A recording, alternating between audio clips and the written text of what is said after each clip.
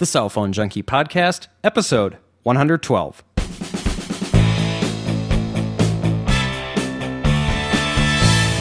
And Joey, I think one of us today has a new phone. Mickey Papillon is a cell phone junkie. I did make the switch, and I am over with AT&T. As the rumor has been going, I did order a Centro. So I guess I would compare it to something like Mobile Utopia. Worst battery life ever. All right, we ready? Recording. Here we go. A possible Sprint buyout, some Windows Mobile 6.1 upgrades, and has Mickey got his iPhone 3G yet? I am Mickey Papillon. And I'm Joey Kappas.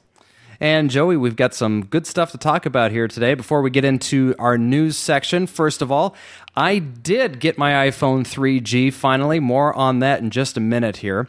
But first, I want to talk about another new fun device I got this week, and that was the Jawbone Bluetooth headset. That's actually the original Jawbone, and I got a deal on it through Amazon. They were blowing them out. I think it was $59 for them. And just, I gave a call to you, I think it was on Wednesday, and after a little bit of fiddling with it to try and get the right earpiece and right hook and loop and everything on it, what'd you think? How did it sound to you, in your opinion? Sounded pretty good, Mickey. It was over a cell phone connection, so it's a little harder to tell sometimes. But it was definitely canceling out a lot of the noise that you had in the background that you were artificially introducing with your stereo. And I could not hear any of it. And once you switch back to your phone handset, it was quite a bit more distracting than it was when you were on the headset. So what are your impressions of it so far? Well, so far, I think it's fine. I wouldn't call it like the best thing since sliced bread or anything like that. It is certainly sounds like you're talking on a headset when you're talking on it. And the wind cancellation on it is non-existent, I think is a good way to put it. Driving in a car with the air conditioning on your face, which I occasionally do here in Arizona because it gets warm here in the summer times, of course. And I've had comments on that. So that's one thing that I think still needs a little bit of work. I don't know if they've addressed that in the second version. I haven't had a chance to try that one out yet, but I was looking for something different, and I've got a number of Plantronics and Jabra headsets, and so I thought I'd take a look at a Jawbone, and like I said, I got a good deal on it through Amazon, and so for the most part, I'm happy with it as far as the cancellation of road noise and whatnot. That's good. It's just the wind noise is kind of where I think it's falling down at this point. So then, are you going to keep it? Are you going to just use it as your primary headset all the time now, or are you just going to basically just use your phone, just handheld phone, and just not use the Bluetooth? Well, I'm a big proponent of Bluetooth. Obviously, I really think driving safe and whether or not it's a law in your state or not is a good thing to do. I would definitely recommend anyone looking into Bluetooth especially when they're driving. So I always keep a Bluetooth headset with me in my car, and I think the Jawbone will be that model now. I had previously had been using a Jabra, and that one I don't know, it was picking up so much noise. I felt like I almost felt guilty when I was talking on it, But I've got headsets all over the place, so I'll use them. One at home, I've got one at the office if I need to make a long call there or whatever, and then of course one in the car. And so I just kind of keep them all around and use them however I feel. But I will certainly use it on a regular basis as my in-car headset. And so if you're interested in it, you can check them out. There's actually a neat little video that Jawbone put together that shows how the cancellation of the noise works. It's like a guy standing there in a field as they're running leaf blowers around him and some stuff in a car, I think, too. I don't remember all the different scenarios, but it's working pretty good. And so a fun little device, at least, to try out. So that's a great deal for $50. That's what I spent for the Plantronics one that I have, the 815. I'm very happy with that one so far. Obviously, it does pick up the background noise and wind noise and stuff, but it does a pretty good job of reducing it and canceling it out to some extent. So I can hold a conversation in an area where I could not hold it with just the Centro by itself. Sure, and that's I think one of the most important things is enhancing the sound quality, and so that's good. It's good to hear that yours is working well for you. Well, let's move on here. Next thing I wanted to talk about was the Samsung Instinct. And of course, this phone has done very, very well for Sprint over the last few months since its release. And I was lucky enough this week to get my hands on one, provided by the PR department over at Sprint. I've started a relationship with them, and we'll hopefully be getting another device out this week that I will get to test out and hopefully get a review up here in the next couple of weeks. But the Instinct was the first device that I got to try out. And so if you head over to mickeypapillon.com, you can read all of my impressions and whatnot on it. So, Joey, it's a pretty neat device. I'll be honest. I think they've done a really good job in incorporating some of the things that were people are looking for now. They're looking for a phone that has a touchscreen on it. They're looking for obviously a lot of multimedia capabilities, and I think overall they're just looking for something different than your typical phone. And the Instinct definitely has that. It's not without its issues. I did have some strange RF things with it. I'm not really sure why, but the phone seemed to be constantly bouncing around in signal strength.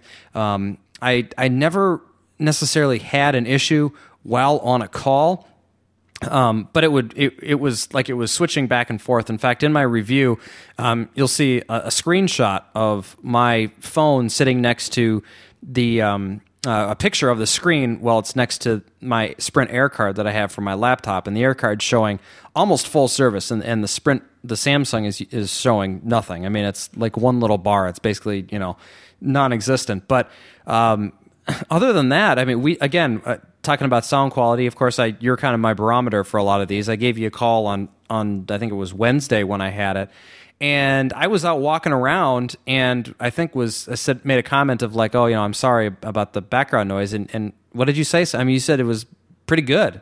It was the same as when you were sitting in your quiet office. It did not change, so it seems to have pretty good noise cancellation as far as the phone quality goes. So that was pretty impressive. The data and internet on it worked very well. Sprint EVDO Rev network here in Phoenix Market worked very well for me. The one issue I did have was when the phone, because the strength was quite poor on it, it would switch from Sprint over to Verizon, and then of course you get throttled down to a 1x RTT speed for the data with that. So that was a little annoying. But yeah, it's too bad you're not in an Alltel area where it will roam onto EVDO like I experienced a couple weeks ago. Yeah, that is true. That is that's one of those things that it's kind of, I guess the agreement that they've set up is that when you roam onto Verizon, that you don't get that higher speed. At least that's the case here in the Phoenix market. But on the hardware itself is I've got some pictures of it next to various devices, very similar in size, in length to the iPhone, a little bit thinner, a little bit slimmer, and but the screen itself I think is that's like a little over a 2.5-inch screen, and the iPhone's a 3.5-inch screen diagonal. So it kind of gives you an idea. But a lot of people I know have seen this phone. But overall, it was fairly snappy. It worked very well, and I was happy with it. It's not a phone if you want to install applications on that you're going to probably be happy with, but they did a nice job with the Sprint navigation. Worked very well, locked on immediately, and gave me good directions while I was testing it out and traveling. Live search does a really good job. In fact, it's a voice activated search, which is great. I mean, you can hit the button and just say something like, hotel, and it'll bring you up all the hotels in the area and stuff like that based on your current location. So, my bottom line for this device is it was a great step forward in the feature phone market. There are definitely room for devices such as this because people aren't always going to be looking for things like Exchange integration or installing applications on a phone or something like that. And the form factor, of course, is fun. It's different. If you have to get used to typing on the screen, but once you do so, it works fairly well. And I'm not going to say better or worse than iPhone because it's just different. And I think that's about the only way that you can look at it. So, Joey, any other questions for me on it before we move on?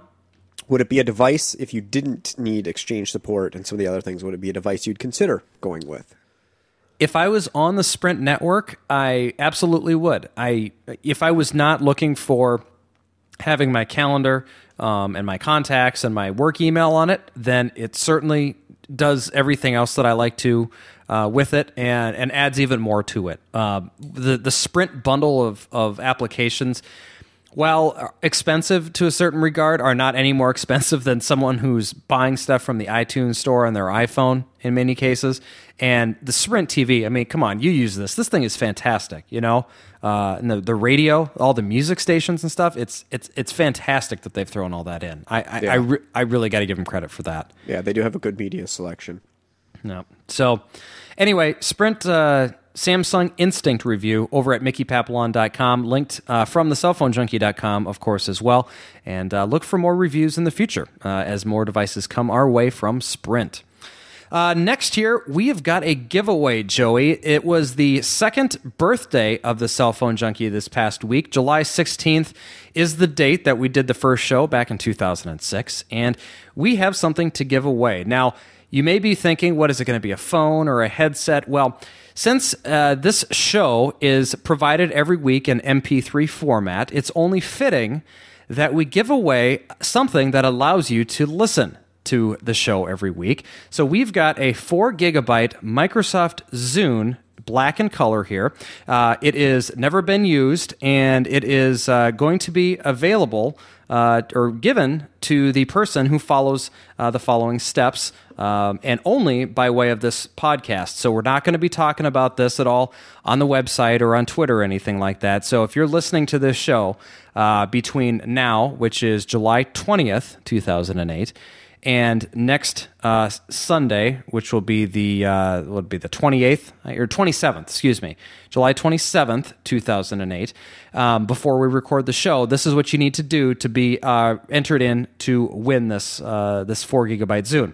Head over to thecellphonejunkie.com, go into the show notes for the Cell Phone Junkie Show number 112, and make a comment as to why you need to have this 4 gigabyte Zune.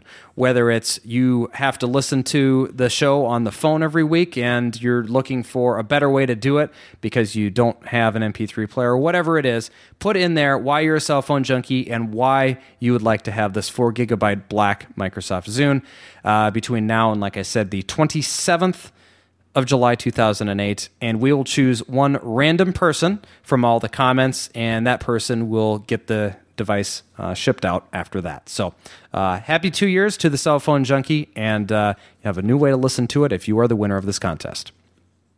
Last year, before the news, Joey, the podcast survey that we've talked about over the past, I guess it's maybe been 2 months, is still going on, and just wanted to mention it again. If you go to thecellphonejunkie.com, and on the right side of the page, you'll see a banner that says, take our audience survey, click here.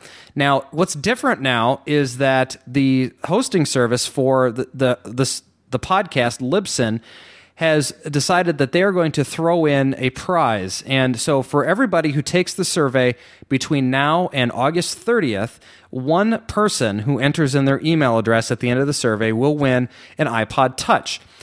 Details can be found by going over to Libsyn.com. Actually, it's wizard.tv, and that's where the survey comes out of. The winner will be announced on the 15th of September. So if you haven't already, head over to, like I said, to the Cell Phone Junkie, and then you can go to the link on the right side that will get you over to the survey.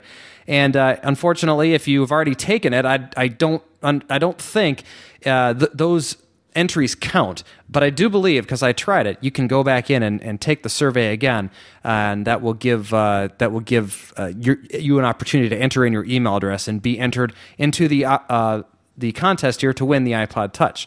So a nice little kickback there from the Libsyn folks, trying to get more people to take the surveys for all of us podcasters. So let's hop into some news here, and let's talk about the iPhone a little bit. I did get mine this week. It was not as easy as I thought it was going to be. There were still lines all over the place, and so it wasn't like I could just pop over to an Apple store. I made countless calls to different stores, be it AT&T and Apple, and what I finally ended up doing is went to a local AT&T store very near my house here that didn't have any phones, obviously, but they do what's called direct fulfillment, which allows you to give them your credit card and order the phone, and they don't charge your card until the phone ships. And basically what it did then is it put me on this list that put me ahead of all all the people that are waiting at the stores, so to speak. None of the AT&T stores are getting phones in right now. Only a certain allotment are going to the Apple stores. And so by doing this, I did this, I think it was Tuesday, and Friday night got the email that said your phone has been shipped. Saturday morning, it was done priority overnight, and it was with Saturday delivery. So Saturday morning, I got an email saying your phone has been delivered. Then got an email from AT&T saying your phone is at our store, and someone will be contacting you. And I actually just called them up, and they said, "Yep, it's here." So I drove in and picked it up, got it activated, no problems. The great thing about it, though, was that I was able to get the device for the cheaper price. I mean, for the last couple of months, I've been talking about how because I got a subsidy with the Trio, I was going to have to pay I wanted to get the 16 gig, so I was going to have to pay the $500 to get it. Well, my wife, having the iPhone, had an eligibility on her account. So by going to AT&T, not only was I able to make this order for direct fulfillment, but I was able to use the eligibility on her account to then buy it for the $300 price. And then once it came in, essentially it was activated on her account and then moved immediately to my account. And so the only thing we had to do was to get a new SIM card for her. And then as soon as I got home, I popped the new SIM card into her iPhone, plugged it back into iTunes. It did the whole activation thing. It was absolutely a piece of cake. Well worth the $200 I saved, that's for sure, for a couple of minutes of aggravation, which wasn't even aggravation. It was just, okay, take one SIM card out, put another one in, and sync it back up, activate the phone basically again. So that was a great thing. And then the other thing I wanted to mention was AT&T and the guy that I worked with. I do want to mention this was obviously an AT&T store here in Phoenix, and Anthony was the gentleman who helped me out, and he actually went in and he said, "Well, hey, what company do you work for?" So I gave him my company name. He looked it up and he said, "Hey, guess what? You get a discount, 9% on your account." And that's something Apple would not have done for you. In fact, they don't let you activate phones at their stores if you are a business customer, because what that does is obviously puts a discount on your plan, and then you're considered a business customer from then on out. So I got the phone for $200 cheaper, and I'm saving 9% a month now. So, Joey, I really can't complain. And I chose the white version. Once I saw it, I had to have it. I think a lot of people have felt this way too. I'm showing Joey on the camera here right now. It's quite the device. Very nice. I'm very happy to have it now. And we'll be talking more about it, of course, as I get to use it over time here. I've only had it for essentially 36 hours yet. So still trying to get used to it a bit, so far it's working well. New software is buggy. I think everyone knows that.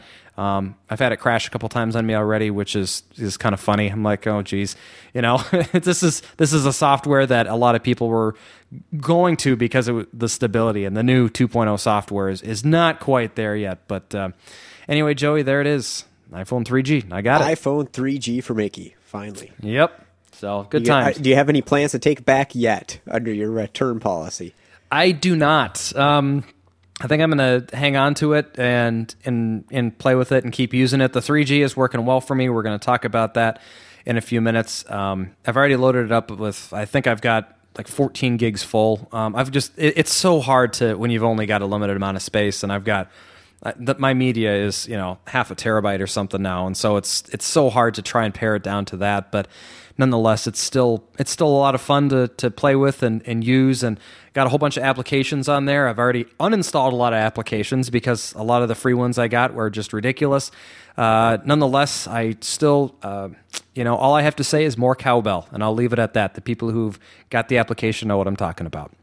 So let's talk about the news that came out this week, and we'll fly through this here because a lot of it is we've already kind of briefly touched on here.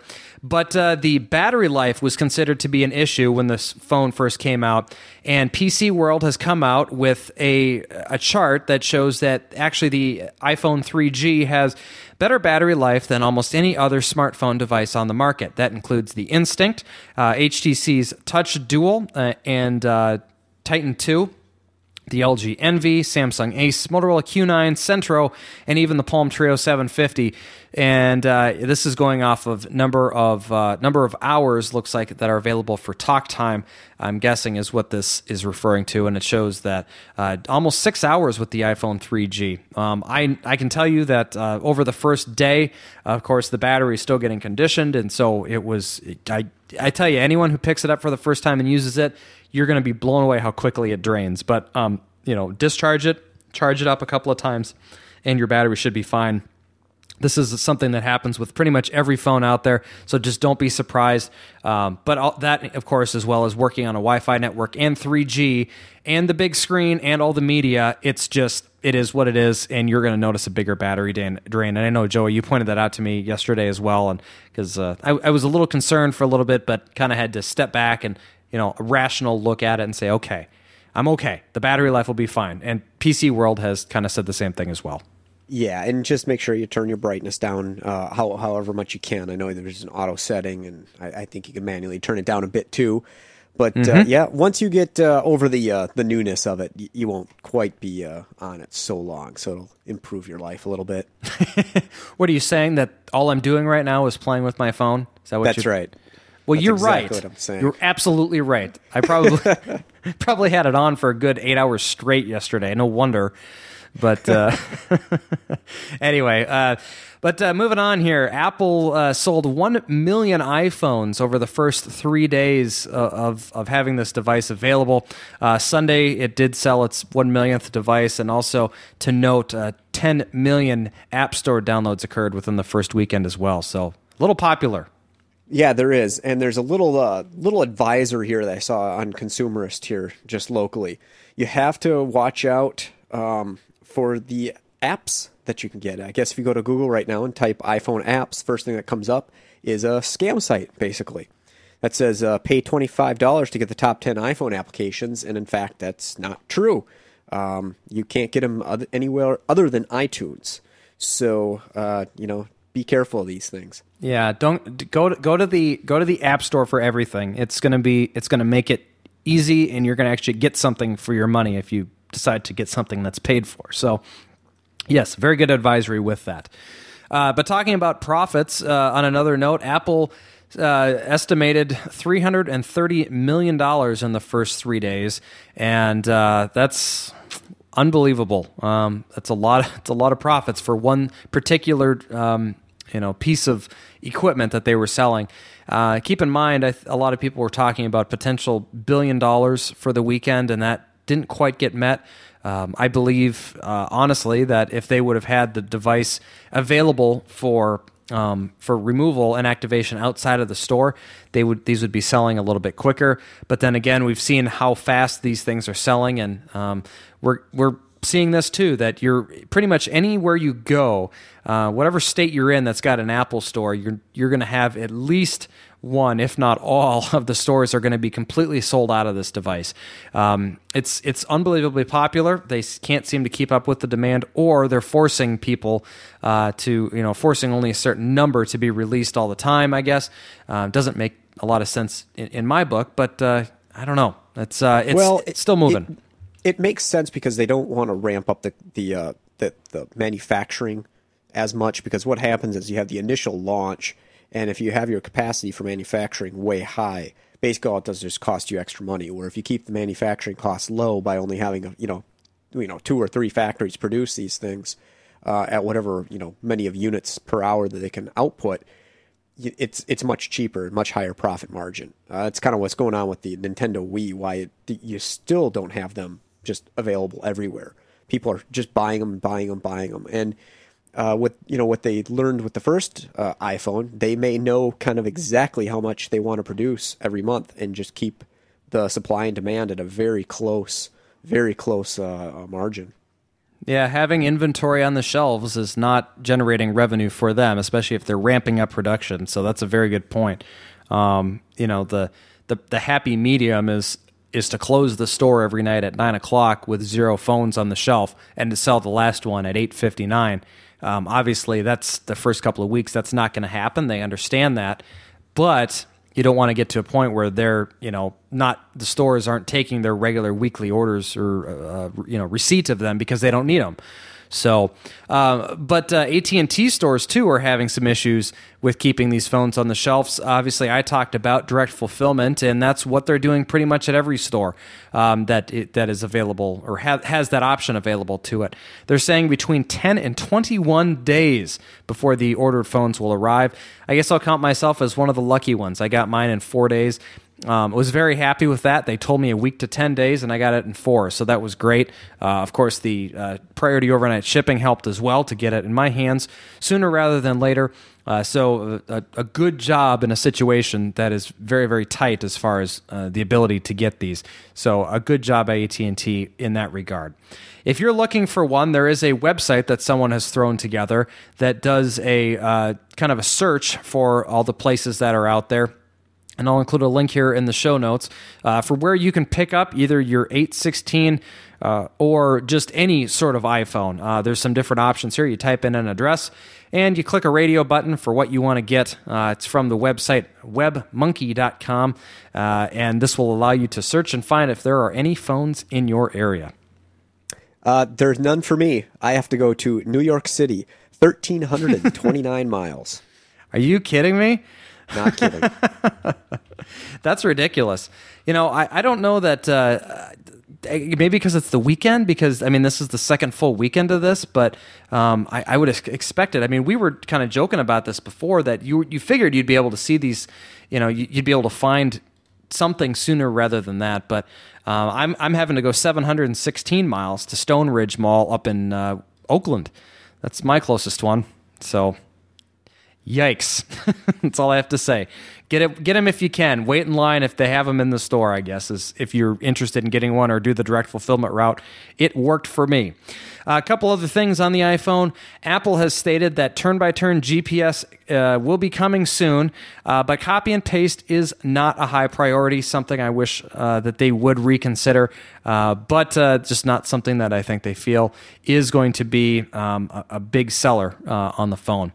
Also, if you're interested in unlocking and jailbreaking your device, there is a tool now for any of the iPhones running the 2.0 software, and this is from the iPhone Dev blog, and you can head over to blog.iphone-dev.org, and you can get this tool, which allows you to unlock and jailbreak 2.0 devices. But for the 3G model, I think, and this will be overcome shortly, but I think at this point it's only jailbreaking. I think unlocking isn't quite up to it yet. But that didn't take too long. 8 days, and you're able to take your device and jailbreak it and do whatever you want with it already. So some crazy programmers out there. Anyway, next here, the Mobile Me service is a great service for someone looking for push email and doesn't have access to an Exchange account. The Apple service is offered for $100 per year. You get a 60-day free trial on it if you're interested in checking it out before actually dumping in the $100 per year on it. But Apple came out this week and said that they understand that there were some issues with the initial rollout and are giving an automatic 30-day extension to Mobile Me subscribers free of charge. So if you are someone who either had their .Mac service that got transitioned over to Mobile Me expiring here soon, you've got an extra 30 days. And for those that just signed up with it, you've got another 30 days on top of the initial year that you signed up for. So a nice gesture by Apple for a situation, the situation that they had when they initially rolled it out. Talking about the cost of the iPhone briefly here, the total cost of this phone is apparently $53 less, talking about the 3G version of the iPhone, than the original. The total bill of materials and manufacturing costs, according to iSupplies, or iSupply, is $174.33. That goes through everything from all of the semiconductor stuff to all the chips and everything like that, including the manufacturing cost of it. So a little bit less than the initial $224 cost of the original iPhone. AT&T is now in charge in running all of the Starbucks Wi-Fi hotspots across the country. And we talked about it, maybe a month ago or so, that the service was going to be available for free for folks running the iPhone. Well, we found out that was a rumor, and this week they came out with a similar statement saying that it was going to be available now for free again for all people running the iPhone. Well, they came out again and said, just kidding. We have not made any announcement regarding the free Wi-Fi and the iPhone. The webpage was posted in an error and is being removed. So I guess this is a very, one of those cases of a company crying wolf. So the next time this comes out, I'm going to have a hard time believing it. I don't know. What do you think? Yeah, I don't quite understand what's the difficulty here of enabling Wi-Fi access or not enabling Wi-Fi access. I mean, obviously, something's going to happen at some point. That's obvious. It's just a matter of when. I don't know, just screwing this one up royally, that's all. So, all right, well, 30 minutes into it, we're done with the iPhone, at least until the comments. So let's move on, Joey, talk a little bit about the rest of the cell phone industry. SK Telecom this week had a story about them and that they were in talks with Sprint, according to the Wall Street Journal, in a potential joint venture. And the talks included apparently ideas about new handsets and shared services and the technology. Now, this came out at the beginning of the week, and by the end of the week, SK came out and basically said that they have no intentions of purchasing any majority stake in any of the wireless network operators in the U.S. They did, however, confirm that they are exploring a business and technology partnership with Sprint. So keep that in mind if you were reading about that, thinking that Sprint was going to be bought out or acquired or anything like that.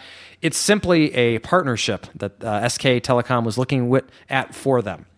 Along with the Sprint news, they have decided on a wireless backhaul provider finally.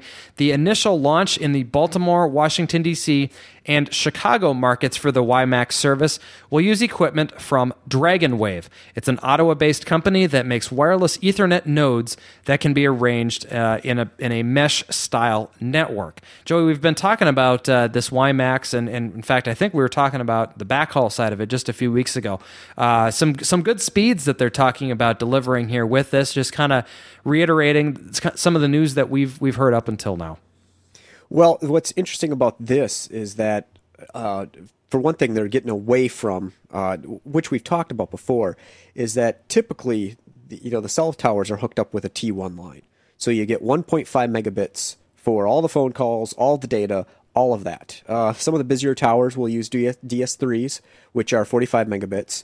But those are still very expensive to run either of those two lines up to a tower every month. And then it's more of a physical connection as well. So now what is going on is with this particular network here, it's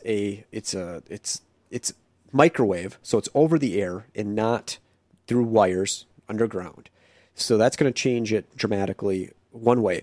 But it's a mesh network, so the data that's transmitting around back and forth between the towers can take different paths depending if there's outages, depending if there's busy connections, all the above. So it's a much better network to have the backhaul running, and it supplies a much faster speed up to in the gigabit range, 1.6 gigabit match, 800 megabit. For these links, so it should be pretty good back end for their WiMAX, and I'm sure it's probably upgradable in the future. But hopefully they put enough capacity in on this to meet the WiMAX needs. But I think they will. Any limitations of using this type of service that we should be concerned about? Obviously, throwing this over the air may. I have some, I guess, kind of get. A little weary of something like that. You think they're introducing this in a way that's going to be without problems? I'm thinking of things like rain. Is rain going to be a factor in it, or growth on trees? I know you've used wireless backhauls in the past. Anything that we should be concerned about, or you think this is a pretty good plan for them? No, it's a good plan for them. They won't have to worry about those things. Environment factors, these use such high frequencies that environment really won't affect these too much. Leaves on trees, I suppose, could, but they'll actually be able to see that based on the RF signals. The gain and power reception will show up in their automated tools that will monitor the connections between the radios. So they'll be able to see that happening and actually go physically look to see what's going on.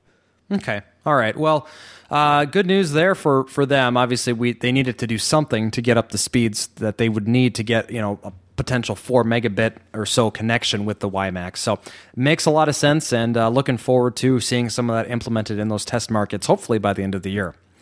Well, the mobile cellular industry, or the mobile industry, is giving the circuit switched traffic side of things a new lease on life, or at least an extended lease on life. And Joey, this story here comes from the PC world, and you brought it to us here. Industry organization GSM Association completed trials of protocols that allow circuit-switched mobile traffic over core networks based on the Internet Protocol. But what this story really is talking about is that circuit-switched voice networks are still what is being used. And Joey, you explained this really well, and I think I'd like to hear you say it again to explain to everyone what circuit switched means over packet switched and all that good stuff. Well, traditionally, phone lines, landlines were always actually an actual physical connection. 30 plus years ago, where you actually had a physical connection to the person you were talking to with those two wires based on switches in the central offices. In the past 15, 20 years, things have changed digital, but you still have basically a digital connection to the other person you're talking to. So you have a dedicated line. In more recent years, obviously with voice over IP being kind of the primary leader in this, your voice calls aren't really a dedicated circuit anymore. You don't have a direct, connection to this person. Your packet of voice, your little blip of your voice, has got a little address on it and says, I need to be delivered to this IP address or this system, and it tries to get over there, and it may not get there. But since it's a small little packet, it doesn't matter. It'll just show up as a little blip if it's missing. So what this does is it's a tremendous cost savings because you don't have to create a dedicated connection. Everybody can use and share the same pipe, and basically then the packets just go their merry way and get routed with the routers to the right address. So it's a much cheaper, much more modern way of actually handling traffic. But cell phones still use, since you're still making a phone call and they're really designed to be a telephone, they are still running on a circuit-based style network. But this particular story here is talking about how they're making it possible to take all these circuit switch traffic, dump them into SIP, which is a voice over IP style, and then move it through probably a large backhaul in their system, and then demux it back out once it gets to another end. So it's kind of an interesting way to look at how the industry is kind of changing with the voice over IP coming onto the scene. Absolutely, and I appreciate, and I'm sure all the listeners appreciate the little history lesson on the differences between circuit and packet switching, because that's something I know a lot of times kind of gets overlooked and a lot of people don't know about. So that's great. Let's move on here. Talking about a new cell phone tax bill has been proposed. A tax holiday for future wireless providers, and this is by Senator Ron Wyden of Oregon and Olympia Snowe of Maine, introduced legislation to impose a 5-year moratorium on new or increased wireless taxes. Granted, this is still a proposal, so nothing has been set yet, but their comment is that Americans are getting hit very hard with the rising costs for gas, healthcare, and even food that needs to go back into their to keep themselves afloat. And so keeping the telecom infrastructure cutting edge and our economy moving will be is needed, but they want to keep the taxes down. So anyway, that was something that we should look forward to, hopefully passing, at least as far as on the consumer side. That's something that would be nice to see, not having taxes increase in the next couple of years. But but there's still a way. They still have to pay for some of this stuff. So having a tax break, I don't know. It's kind of a strange way to save money, and to me, it almost sounds like a ploy for these particular senators to just kind of get their names in the news, saying we're going to save you some money here. But I don't know. I mean, these taxes are kind of on here for a reason sometimes, and these weird holidays they've been proposing here lately, the one with the gases. I mean, you still have to pay for these things. So I don't know if these actually are very good for the consumer. I think these kind of things actually do create all this paperwork. You have to stop it collecting taxes, then you have to restart again. I don't know. That's just my take on it. All right. Well, I think I'm always for, if the tax is needed, I'm completely okay with that. But if they're raising it just for the sake of raising it, then I don't know. Oh, absolutely, absolutely. And I have to agree that the percentages that we're paying in fees and services taxes on cell phones right now it's really high. Yeah, keep in mind we're not talking about completely getting rid of cell phone taxes. It's just stopping increases is what this bill is basically proposing. So okay, yeah, so keep that in mind. Well, of course, everyone knows that August 8th, coming up here very quickly, August 8th, 2008, will be the start of the Olympics, Summer Olympics over in Beijing, China. And one of the biggest trials that will be happening there is the use of their domestic 3G wireless network for the 18,000 staff members and journalists that will be there for the games. Samsung is supplying handsets that will be keeping the Olympic officials connected throughout the competition. They are an Olympic sponsor for wireless communications, and its role it began in 1998 and will be extended throughout 2016. The interesting thing about this is that the technology used for China's domestic 3G network is something known as time division synchronous code division multiple access. Short is TD-SCDMA. China Mobile is providing the service, and it will be available in all of the Olympic cities except for Hong Kong, and will be the commercial 3G service is still not available in China, and the TD-SCDMA is only seen in trials in various cities throughout the country, but they're saying that they will have that service available for the Olympic goers. So pretty neat there. Yeah, it's a whole new network here. According to Wikipedia, I have to give my source here. It says that they're creating their own home network that gets around a lot of the patent licensing issues that you have to pay with some of the other network technologies out there. But I thought one of the interesting things is the network itself is going to be using a time division duplex system instead of kind of like the full duplex that we have in some of our phone systems here in the U.S. So it'll actually save them bandwidth by emulating full duplex over what would be more like a half duplex, one at a time style data capacity there. So it's kind of an interesting system here that they've got going. We'll see how many phones we'll have out for China. I wonder if this will affect the handset availability because this will be a unique system out there. Okay.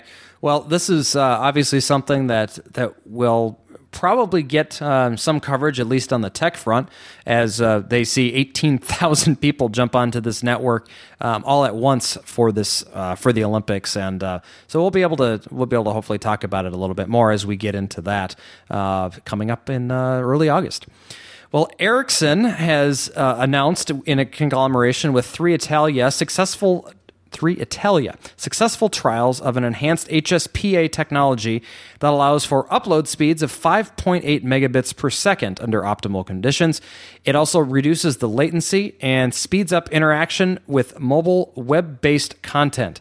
The two companies were able to reach these speeds using 3Italia's commercial network, and increasing the uplink capabilities of cellular data networks allows, obviously, the user to send things such as email and files much faster than previously. Well, Sony Ericsson has announced that their net profits took a dive of 97% and that they're looking to cut about 2,000 jobs around the globe. Of course, Sony Ericsson isn't the only manufacturer that's seeing some losses. We talked a few weeks ago about Motorola's troubles, and hopefully they will be able to do what they need to do to get themselves back on the positive. Rural operators throughout the country have petitioned the FCC to reinstate a cap on how much spectrum any one wireless provider can hold in a single market. The cap that we're talking about has to do with the amount of spectrum that a particular provider owns. Introduced in the mid-90s and being reviewed several times since, the FCC uses a 95 megahertz screen to judge mergers. The Rural Telecommunications Group wants the FCC to block any carrier from holding more than 110 megahertz of spectrum in a single market because of fears of the growing monopolies of AT&T Mobility and Verizon Wireless, each of which won certain amounts of spectrum in the 700 megahertz auction that we had this past spring. So look for more on this, and obviously some big things I think could happen with the merger of potential Alltel, I think is one of the things I was thinking of here, because obviously that would give Verizon just huge amounts of spectrum in certain markets, and they may be required to divest if they weren't able to meet FCC guidelines if those were changed.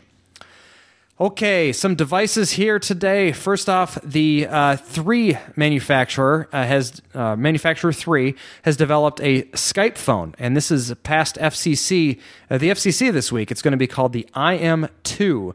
And it allows for Skype calling over the HSDPA network, features a brushed metal backing, 3.2 megapixel camera, and looks like it will be a nice thing for folks that are looking to make a lot of Skype calls. And Joey, I know you've got people that you work with that travel overseas a lot. What would you think of something like this for them if they were able to make calls over the 3G networks and do it all over Skype?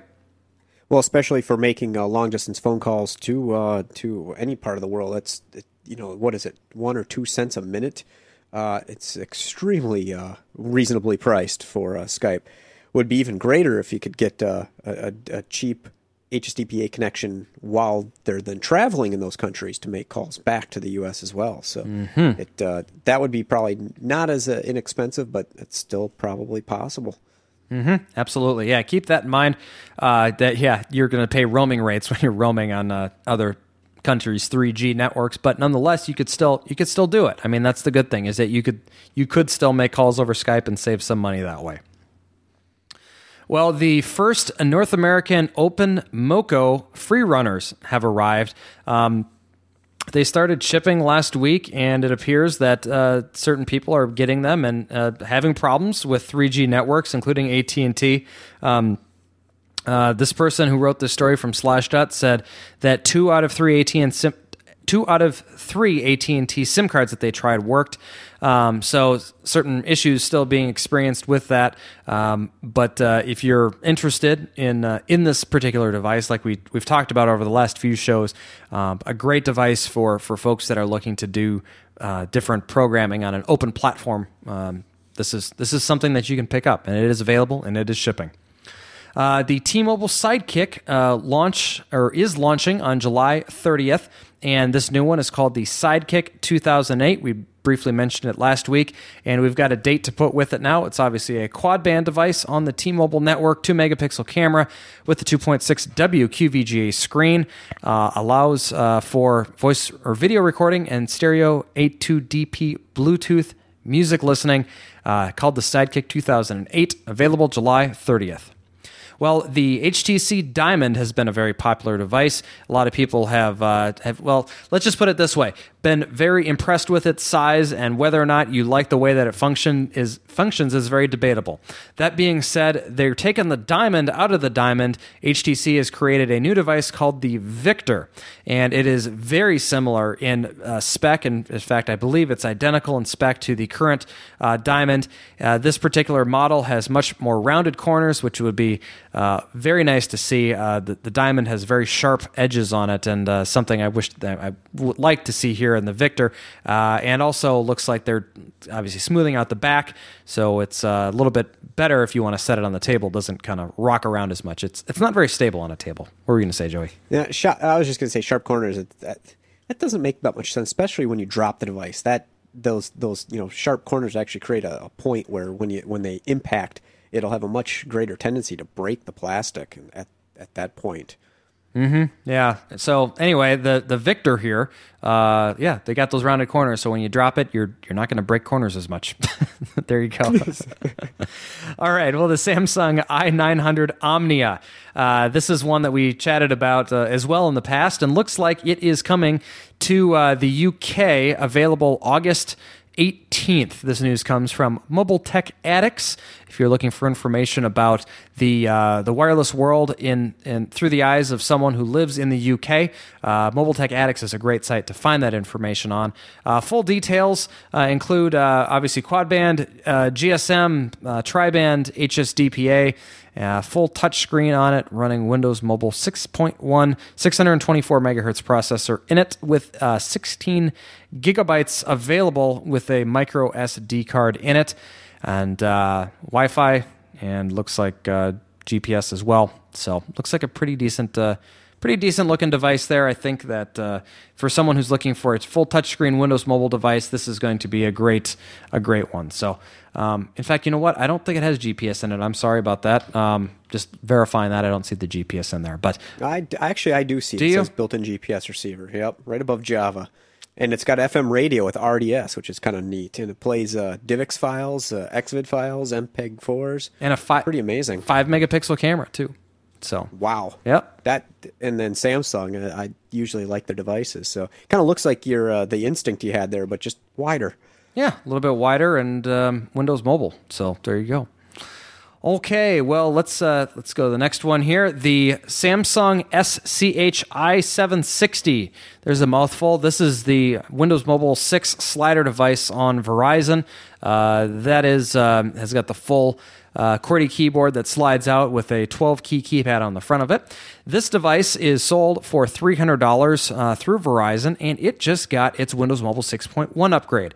So if you're interested in getting it, you can pick that up, and if you don't have it, you can click through to this. If it doesn't have the 6.1 yet on it, which it should, you can click through to this link and upgrade it. But the things that it upgrades, obviously, gives you the new operating system. Some of the popular features include threaded SMS, domain enrollment, and Vista-type looks. It applies several Bluetooth improvements, adds support for YouTube videos, fixes memory leakage problems, notification malfunctions, certain conditions that prevented delivery of MMS messages, and it added a WLAN chip enhancement. I don't really know what that means, other than maybe some better support for the Wi-Fi that's in it. But anyway, so it looks like that's a pretty good upgrade for those that are on the Verizon network. The i760 has a Windows Mobile 6.1 upgrade. And Joey, the day that you have been waiting for, the Sprint Moguls update is finally officially released. Windows Mobile 6.1 for the Mogul, adding Sprint TV. This came out at the end of last week. And if I had to guess, you probably have not done this upgrade yet, though, have you? It's actually, the download's becoming, it's kind of available and not available. It sounds like it's kind of patchy right now, and it got jumped the gun here a little bit, I guess. Somebody's watching the site and posted it, but it's supposedly not going to be out until Monday. Right now, it's not available on their site, but it's coming and going, so it's really soon. That's all I can say. All right. Well, here's the things that it upgrades. Obviously, 6.1 gives you that operating system. Adds Sprint TV. It adds also enhancements from the previous software upgrades, including EVDO Rev-A functionality, advanced GPS functionality, including Sprint navigation, and it adds a task manager to the Today screen for easier access and management of running programs. So that's pretty neat. So good to see that. Hopefully, that will be, it's like on and off. I see that, what you're talking about. Looks like people are, it's intermittently displaying. They're hiding the official link, but, there's a direct download link here that I will provide in the show notes here. It's the WMExperts.com link here under Sprint Mogul 6.1. and it allows you to go directly to this IP address that allow you to download it. So the shipping ROM, so it should be fine. But also in software, the Opera Mobile 9.5 Beta 1 has been released. I've been able to test out the 9.5 on the Diamond that I had. It came built into that device as the browser. And it's for someone looking for a full web browser experience in their phone. This is going to be definitely something that you want to check out. And it is available for download from the Opera site. Next here, let's see here. The Diamond ROM that came with the official Diamond that was sent to the Europe and Asian markets was a tri-band ROM only for the Edge connection. So that meant it had 900, 1800, and 1900 megahertz support only. Well, someone over at XDA Developers and has put out a new radio ROM that enables the use of the 850 band.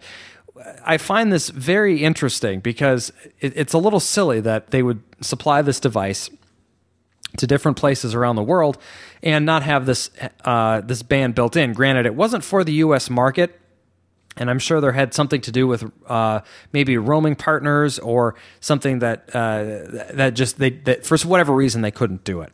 But if you want to put on this hacked radio ROM, you can do so, and it will unlock the Edge 850 band, so don't be looking for any 3G support quite yet.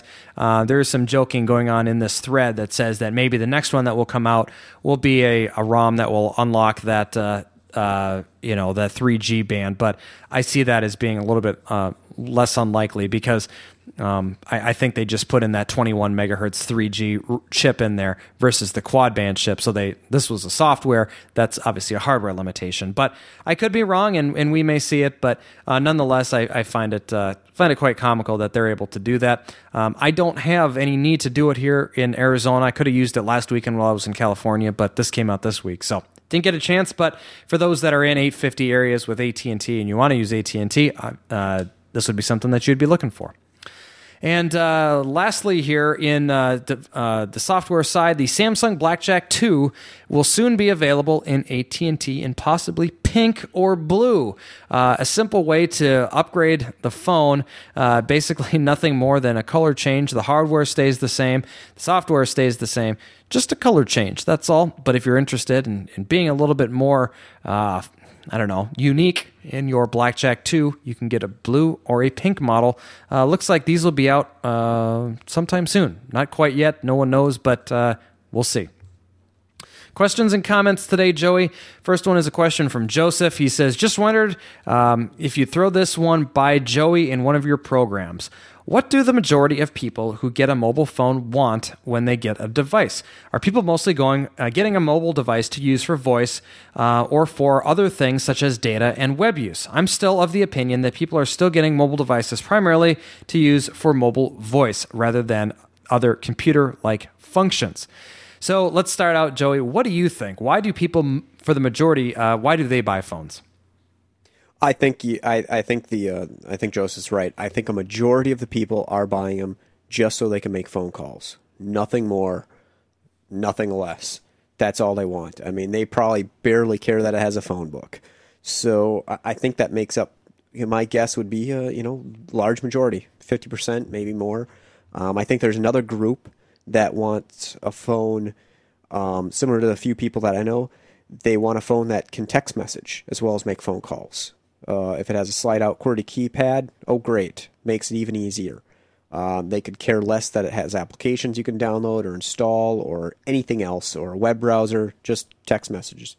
I think then there's a small group that wants to be able to browse the web on their phone, maybe see some sports scores, but really don't care about any other installed applications. And basically that'd be kind of your almost smartphone, which is kind of what they were targeting the Centro for and a few others. But then, of course, there's this another group, business users, power users who want a full-fledged smartphone, like a BlackBerry, Palm OS, so like a Centro or a Trio, or maybe an iPhone. That's kind of a gray area in there, or a Windows Mobile.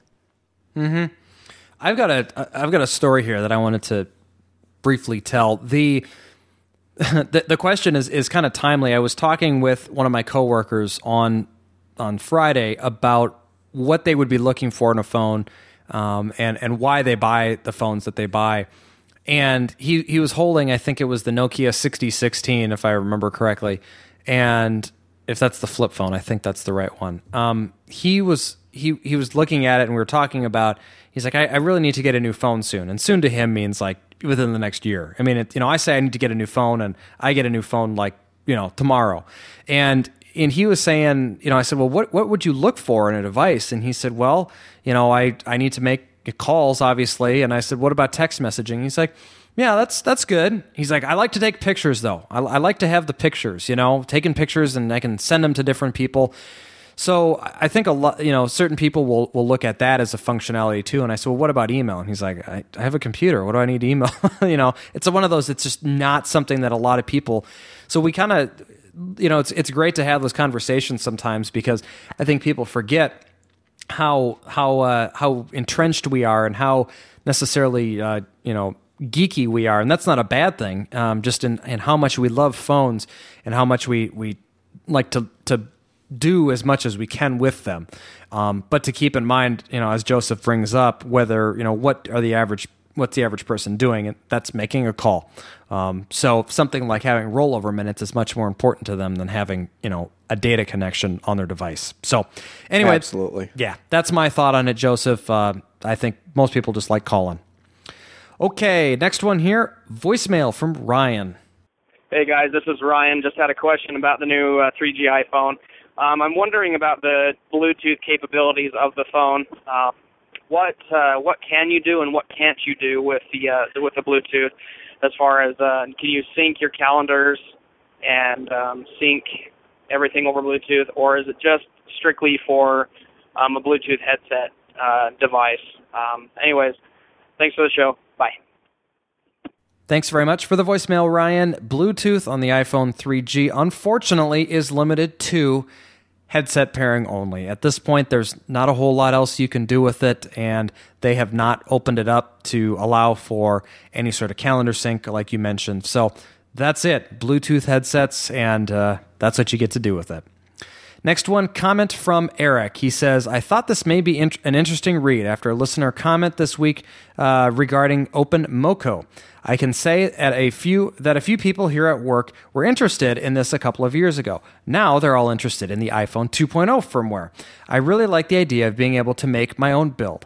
If finally I can get snakes off my device, I'm kidding, there are no snakes on my E51. Anyway, so he linked to a linuxdevices.com article here where it talks up to the free runners device and how it lives up to its completely open source, hackable hardware platform that allows you to really do whatever you want with it. So a neat little article that he sent over. So if you're interested in reading that, I've got a link for you in the show notes, of course.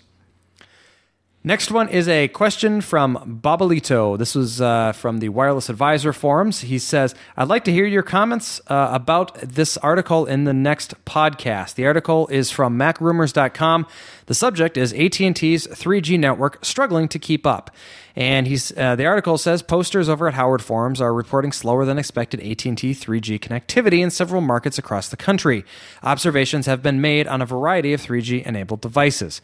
The 3G network provided by AT&T is said to offer download speeds of up to 1.4 megabits per second, and recent customer testing has seen fluctuating speeds as low as 200 kilobits per second, even in areas that had solid 3G coverage in the past. Well, I did my own test here, and granted, I'm in my own little world here, of course, in Phoenix, Arizona, in the suburb of Cave Creek, so I'm going off of one specific tower, and in my test, I was actually getting faster speeds with my iPhone 3G than I had with my Trio 750. With the 750, I typically saw speed somewhere in the high 600s, low 700s, if I was really, really lucky as far as speed tests. And ones that I was doing today, I was getting in the low to mid 800s. In fact, I did post a picture of it, and I was relatively happy with those speeds. And so I would say that it really comes down to, where you are. I mean, Joey, this is so subjective, Oh, it is. And there's no guarantees from anybody. Like they say, you get up to 1.4 megabits, and anything below that is acceptable, including 1 bit per second is still a network connection, and they won't really give you anything for it unless you're getting zero. But I think there probably are growing pains, definitely on towers and areas that don't have very good backhauls. If they've got just a T1 line to go into one tower and there's a whole bunch of people on there, you're going to see horrible speeds. And unfortunately, it's going to take them time to build out their network again for the latest batch of people who have 3G iPhones, because this is going to be a probably a big strain on their system in certain areas for sure. So unfortunately, you're going to be kind of stuck with those speeds. Kind of more, it'll be more of a throughput thing, where if you're downloading MP3 or downloading whatever, the overall speed will be lower than what you'd probably expect to see before. Your burst speeds will probably still be 1.4 megabit, depending on what's going on in the area you're at. But still, unfortunately, that's going to be kind of what you're stuck with. Yeah, 864 was mine, and so hey, it's one of those things. It's very subjective wherever you are. Maybe your speeds are good, maybe they're not good, but yes, growing pains for sure. Comment here from Matt. He says, "Hey, on episode 110, I'm playing catch up because my iPod is broken." Well, Matt, I've got a Zune 4 gigabyte here for you, so if you're interested, make sure you head over to thecellphonejunkie.com. Show number 112's post. Comment in the show notes here. I can get you a Zune if you're the winner here. Tell us why you need it. Anyway, he said you fielded a question about the proper way to dispose of your outdated cell phone. Apple also has a free service where they will mail you an envelope and you can send them your old cell phone for recycling. It's apple.com/environment/recycling/iPod recycling. So you could, I guess, send in any phone to them. I'm sure they'd be happy to take it. I also wanted to mention that along with Matt's comment, I found yet another service this week, and I have to credit Sprint for this one because they included a bag inside the box that they sent me for the Samsung Instinct that I reviewed, which is for a program called Cell Phones for Soldiers, found at cellphonesforsoldiers.com. And these bags, I guess, allow you to, for no postage necessary, put a phone in it, and more details at the site. But they are for soldiers, hopefully, to make calls back home using these phones that have been recycled. So anyway, there's yet another option. So a lot of great options. The bottom line is we've talked about now probably 4 of them here now on the show over the last 3 weeks. Just make sure you are not throwing your phone away. That's the biggest thing. There are certainly people who can use these, and so make sure that you're helping people with technology that you are no longer using. Matt also says most cell phone carriers in the U.S. do the same thing. T-Mobile sent me an envelope to mail in my old cell phone with my new cell phone. Matt from New Jersey. So anyway, thanks, Matt. Certainly appreciate that. Next here, a voicemail from Josh. Hey, Mickey, this is Josh. I was just calling because I've got a question about T-Mobile text messaging rates increase. My wife is on T-Mobile right now, and of course looking to switch to T-Mobile to AT&T to get the new iPhone. But the messaging rate increase is going up 20 cents per message. We currently have 1,000 messages on the account, and we've never gone over. But I'm just looking at the terms and conditions online, and it says if we materially modify these terms and conditions in a way that is materially adverse to you, or if a change increases your set monthly recurring charges that you've agreed upon, that we will provide you with at least 30 days notice, and you may terminate your service without an early termination fee. Well, I called into T-Mobile, and they're telling me that that if in the last 3 months, if I have not gone over, then I cannot be eligible to get out of the contract without paying the ETF. So I'm just wondering, what's their basis for that? I called into the corporate office to try and see where they're coming up with a 3-month number from, just because the contract I have says nothing about 3 months. So that'd be great if you could give me an answer on that one. And iPhone 3G is great. Thanks, bye. Well, Josh, I don't want to be the bearer of bad news, but it sounds like you have unfortunately spoken with someone who is going to do anything that they can to try and keep you from breaking your contract for that 20 cent per message SMS fee increase to that. So what I would tell you, and Joey, I need to get your thoughts on this as well, is to be persistent. The article that I'm going to link to for this story comes from The Consumerist and talks about how people have been able to get out of their contract with this early termination, or without an early termination fee, because of this SMS increase. It also links back to a tmonews.com article, and then, of course, to some forums over at Slick Deals where they're talking about people having success with it as well. But Joey, what do you think? I would say just be persistent. Well, that's about the only thing you can do, unfortunately, or try to escalate the issue to, escalate it to somebody else. Consumerist usually has lists of executives you could even try calling as well. Yeah, I know they're trying to pull that off, but you have a plan for SMS. But really, if you decided to cancel that plan for SMS at any time, then all of a sudden you'd be stuck with 20 cents per message that you did not sign up for when you signed your contract. You were signed up for whatever it was, 10 or 15 cents, and all of a sudden now, if you had to drop your SMS plan, you'd be paying that much more. So, that really did change the terms of your contract when you did sign it. So, that's something they should really honor breaking that.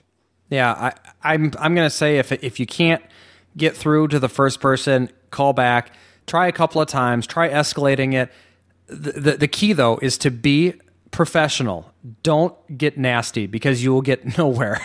Just, be very, very straightforward, very, but very calm. Don't get upset with the person because they're telling you no, because that's not going to do anything good for you. But if you're persistent, my guess is that you'll be able to do it. You did say that you have placed another call. Hopefully that works out for you, but please keep us advised as to what happens, because we'd love to hear in the future if you were able to get out of it or not. And I'm sure the other listeners that are with T-Mobile that are looking to switch over to another network would like to know as well.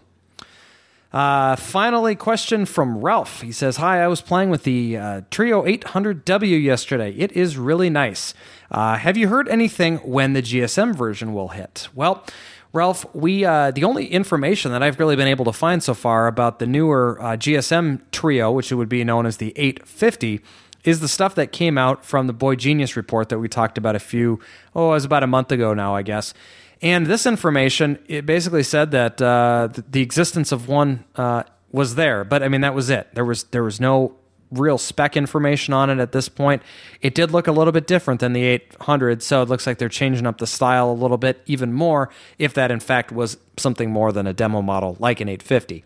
But nothing else besides that. Keep in mind how long it took to get from the Trio 700 to the Trio 750. It did take a little bit of time. So keep that in mind with that. And obviously, we'll be sure to report on it here as we find out more on it. Yeah, and I think we will see one soon, within the next couple of months. I think we'll see one. I don't know if it'll be out, but it'll definitely be announced here. And I think it'll be out within a few months, a new GSM version of, a new GSM Windows Mobile phone. Yep, and with that, Joey, that is the show for today. If you have any questions or comments, please be sure to send us an email to questions@thecellphonejunkie.com or give us a call to our voicemail line, 206-203-3734. And, of course, you can visit us on Twitter, twitter.com/GT2697 or twitter.com/StrobyProby to get Joey. And just to remind everybody, the Zune giveaway, thecellphonejunkie.com. Click on the show for number 112 for this show and leave us a comment as to why you should be the winner before we record the show, which is 6 p.m. Pacific time next weekend, July 27th. And with that, Joey, have a good one. Thanks for listening.